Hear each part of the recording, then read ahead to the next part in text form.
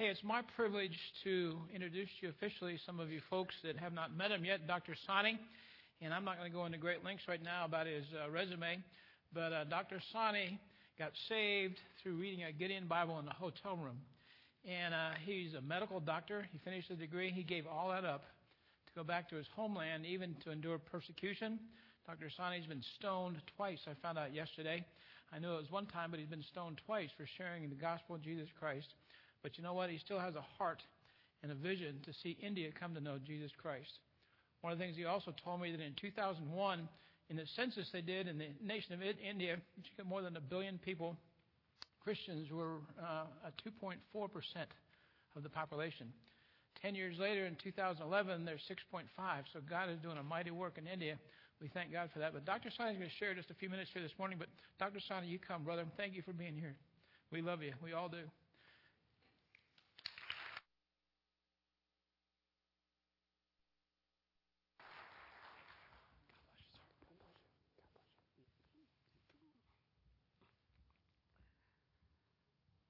I'm glad to be here once again.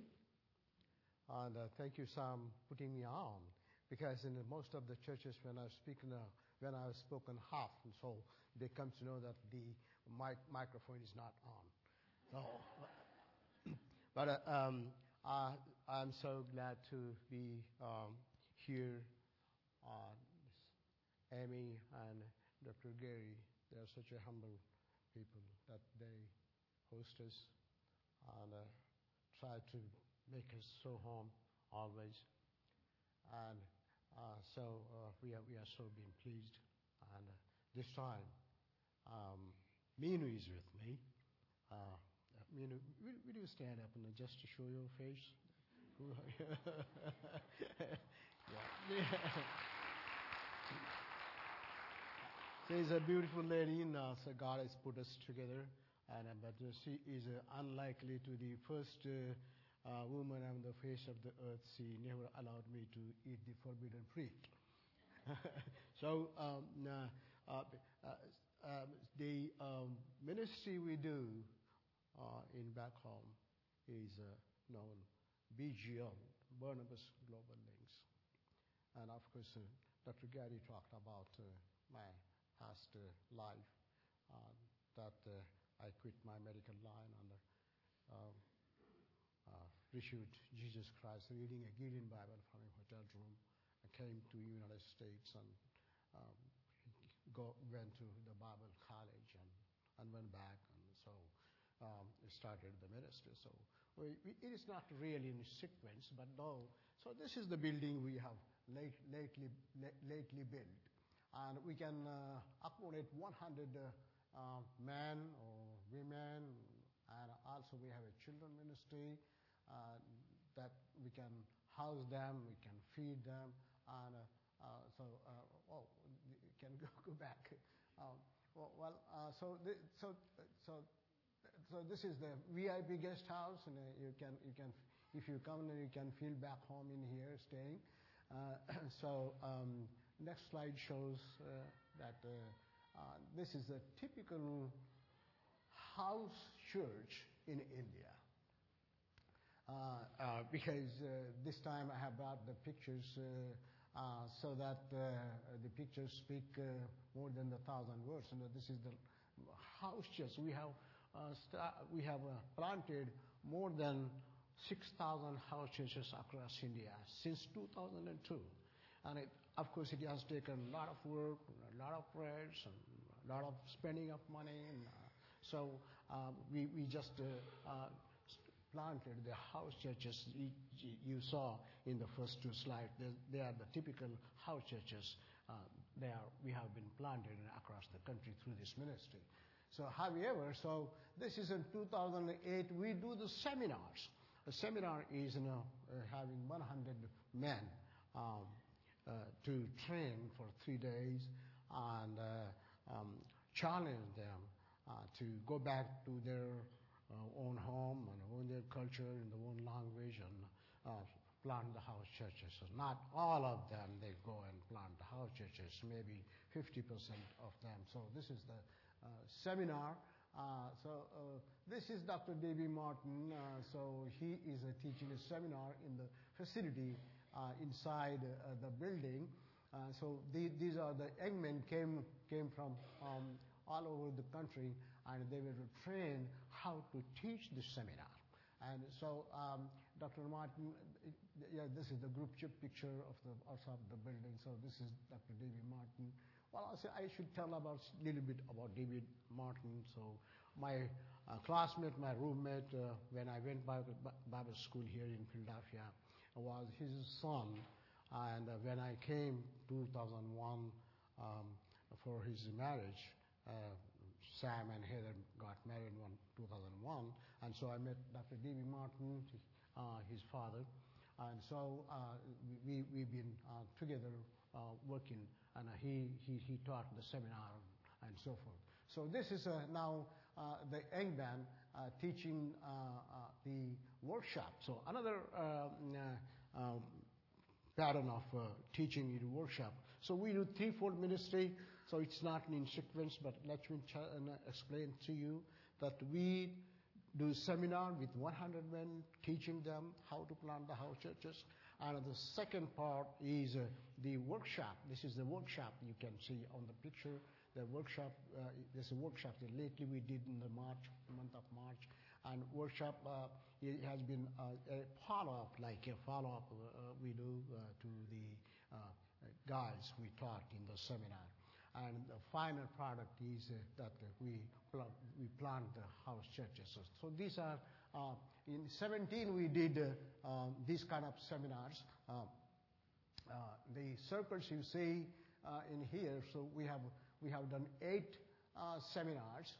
And so this is the one seminar that we have built the facility. And so we just live right here.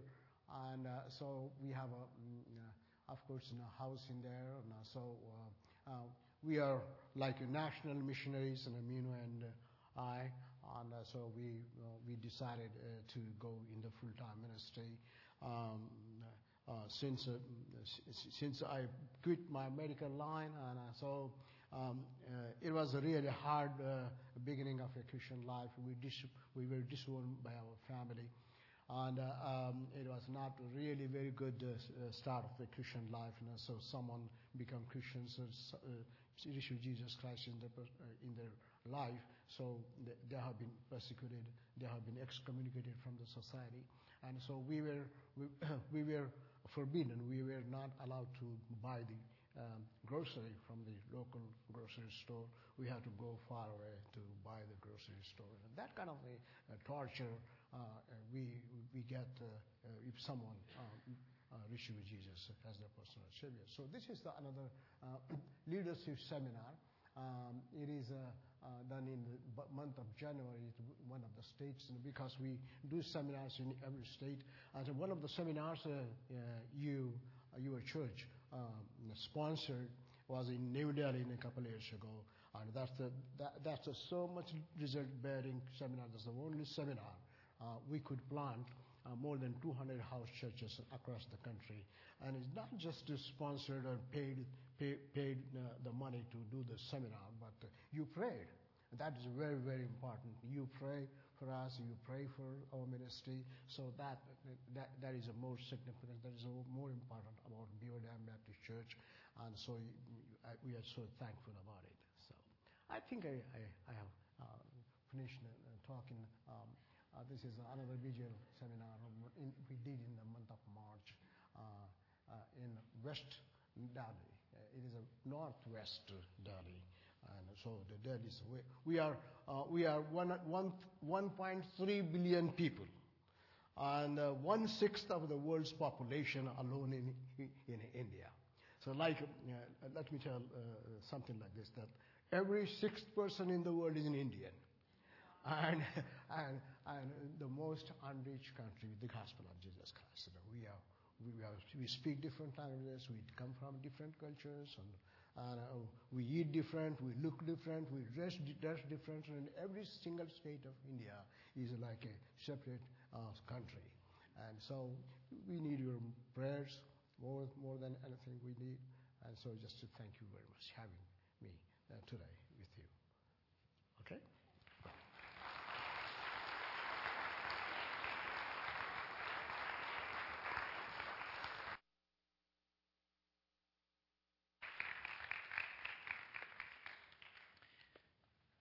Thank you, Dr. Sani. And as I've spent the last couple of days here and then this morning just being with Dr. Sani, I feel led this morning to kind of call an audible on the sermon, okay? And this all came to me standing back here thinking about this precious man. And I don't know a more gentle giant than Dr. Sani. And what a humble man. Just an incredible love of the Lord. And as I was standing back there this morning and watching you all worship and worshiping alongside you and thinking about him, God laid a scripture on my mind and heart this morning that to me really kind of epitomizes Dr. Sani. And I believe it's something that we all desire to be. And if you have your Bibles this morning, turn with me, if you will, to 1 John chapter 3, verse 2. 1 John chapter 3, verse 2. As you find your way there to 1 John chapter 3, verse 2, stand with me this morning, if you will, out of reverence and respect to the reading of God's holy word.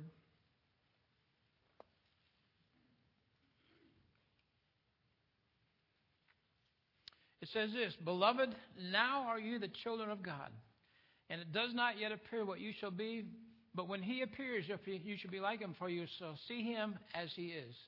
Let me say that one more time. Beloved, now are you the children of God. It does not yet appear what you shall be, but we know that when he appears, we shall be like him, for we shall see him as he is. Let's pray. Father, may you bless the reading of your holy word this morning, Father. Speak to our hearts, Lord, that we might know truth, Father, that we might walk in truth. We thank you so much for Dr. Sani and me and you being here, Father. We pray right now your richest blessings upon them. This we pray in Jesus' name. Amen. You may be seated. In this verse, we see two knowns and one unknown. We see, Beloved, now are we the children of God. That's a known. But we do not know what we shall see. That's the unknown. But then it says, but we shall see him, and we shall be like him, for we shall see him as he is. We have a known that we know where we're at, and we know where we're going. But there's an unknown part in the middle there we're not really sure about. I want you to think about this for just a second. You know, when we're driving someplace we've never been before, sometimes we get lost. We're trying to figure it out. If you're like me or the typical man, we don't need to ask for directions. I'll figure it out. But we realize that to figure out where we're at, we need to know where we're at, but we also know where we're going. So when we get lost, we've either lost one of those two things. We've either we don't realize where we're at anymore, or we're not really sure where we're going. It's the same in the Christian walk. And as I think about Dr. Sani, this man became a Christian because, as I've shared a few minutes ago, became a Christian because he came to meet Jesus Christ in a hotel room through his holy word and then read the whole Bible. He took the Bible with him. The Gideon's welcome to do that. He's been written up in the Gideon magazine because of his precious story. But it changed everything. Dr. Sani came from the highest class in India. You realize that highest caste in India. You understand that. He had privilege beyond privilege. He came to a medical school. He became a medical doctor.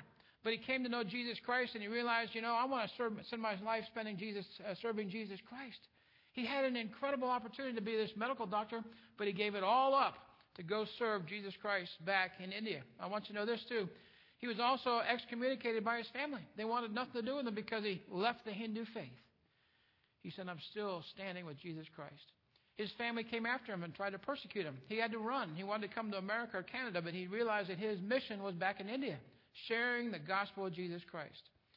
A lot of times in our Christian walk, we're trying to figure out exactly where we're going, trying to figure out what this Christian life is all about. We don't know the in-between part, but we can understand as followers of Jesus Christ that I know where I'm at. I'm a child of God.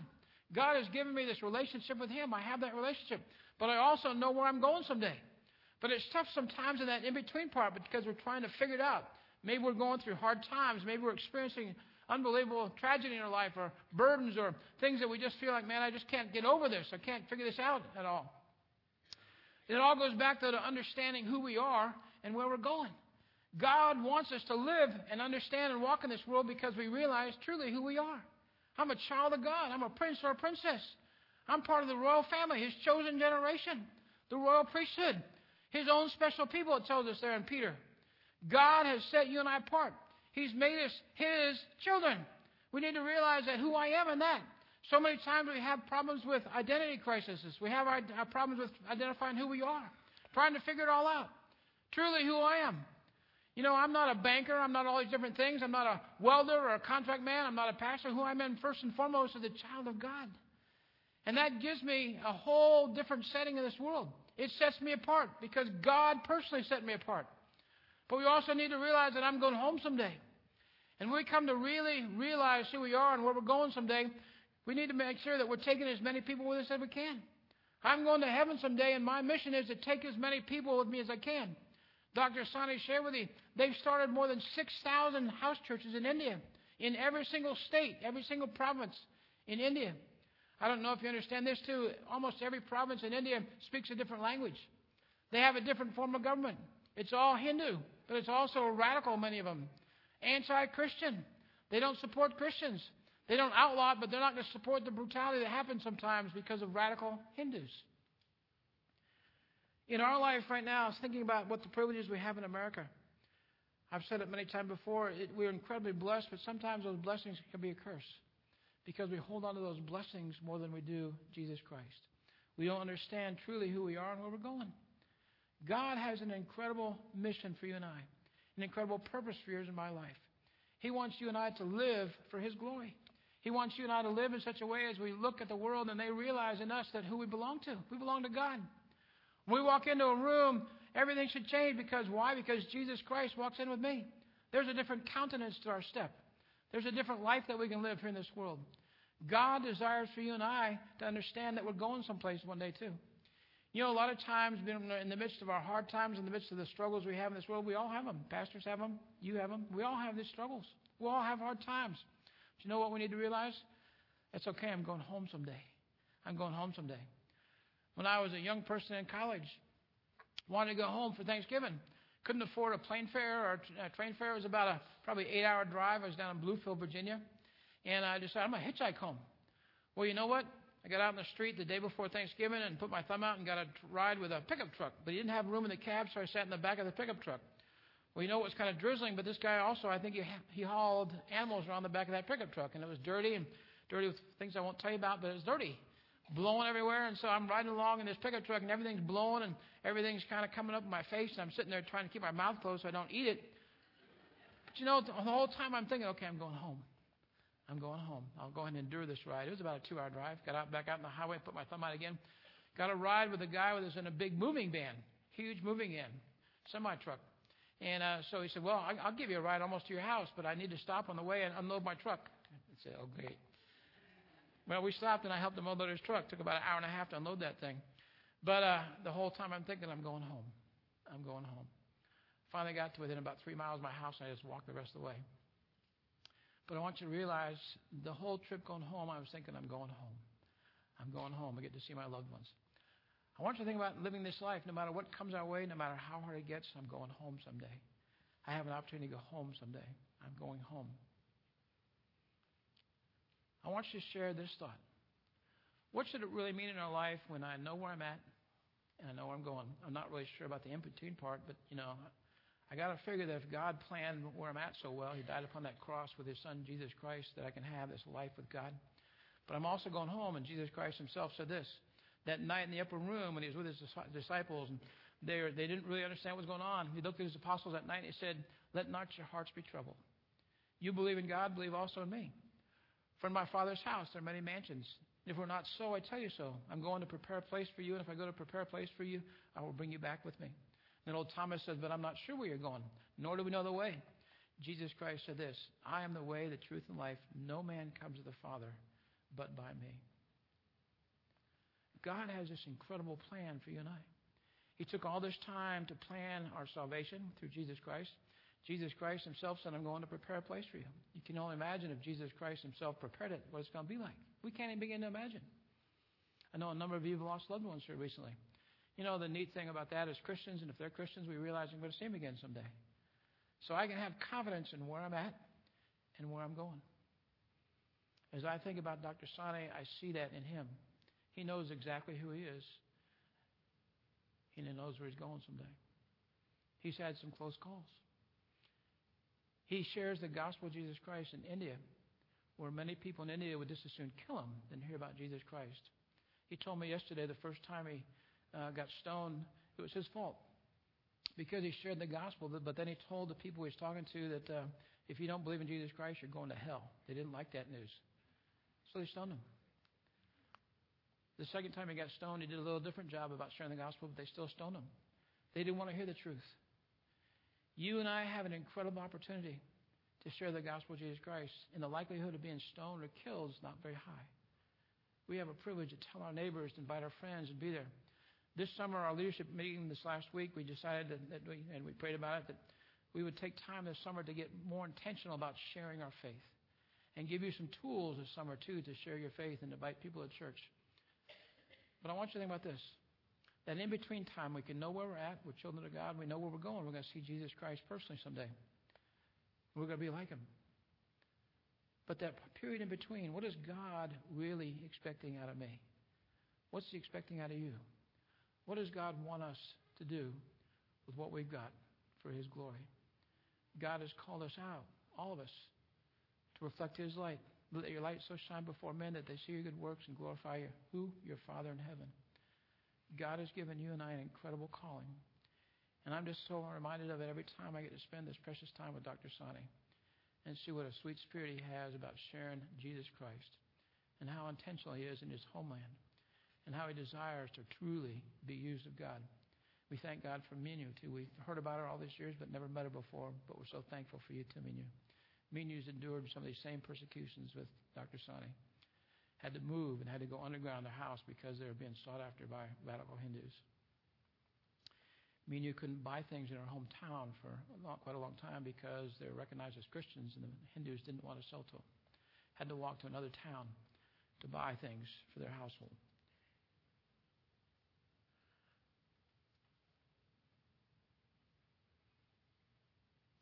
I want you to pray about where you're truly at and where you're going someday. And realize that our time on earth is short, but how can I use that time for the glory of God?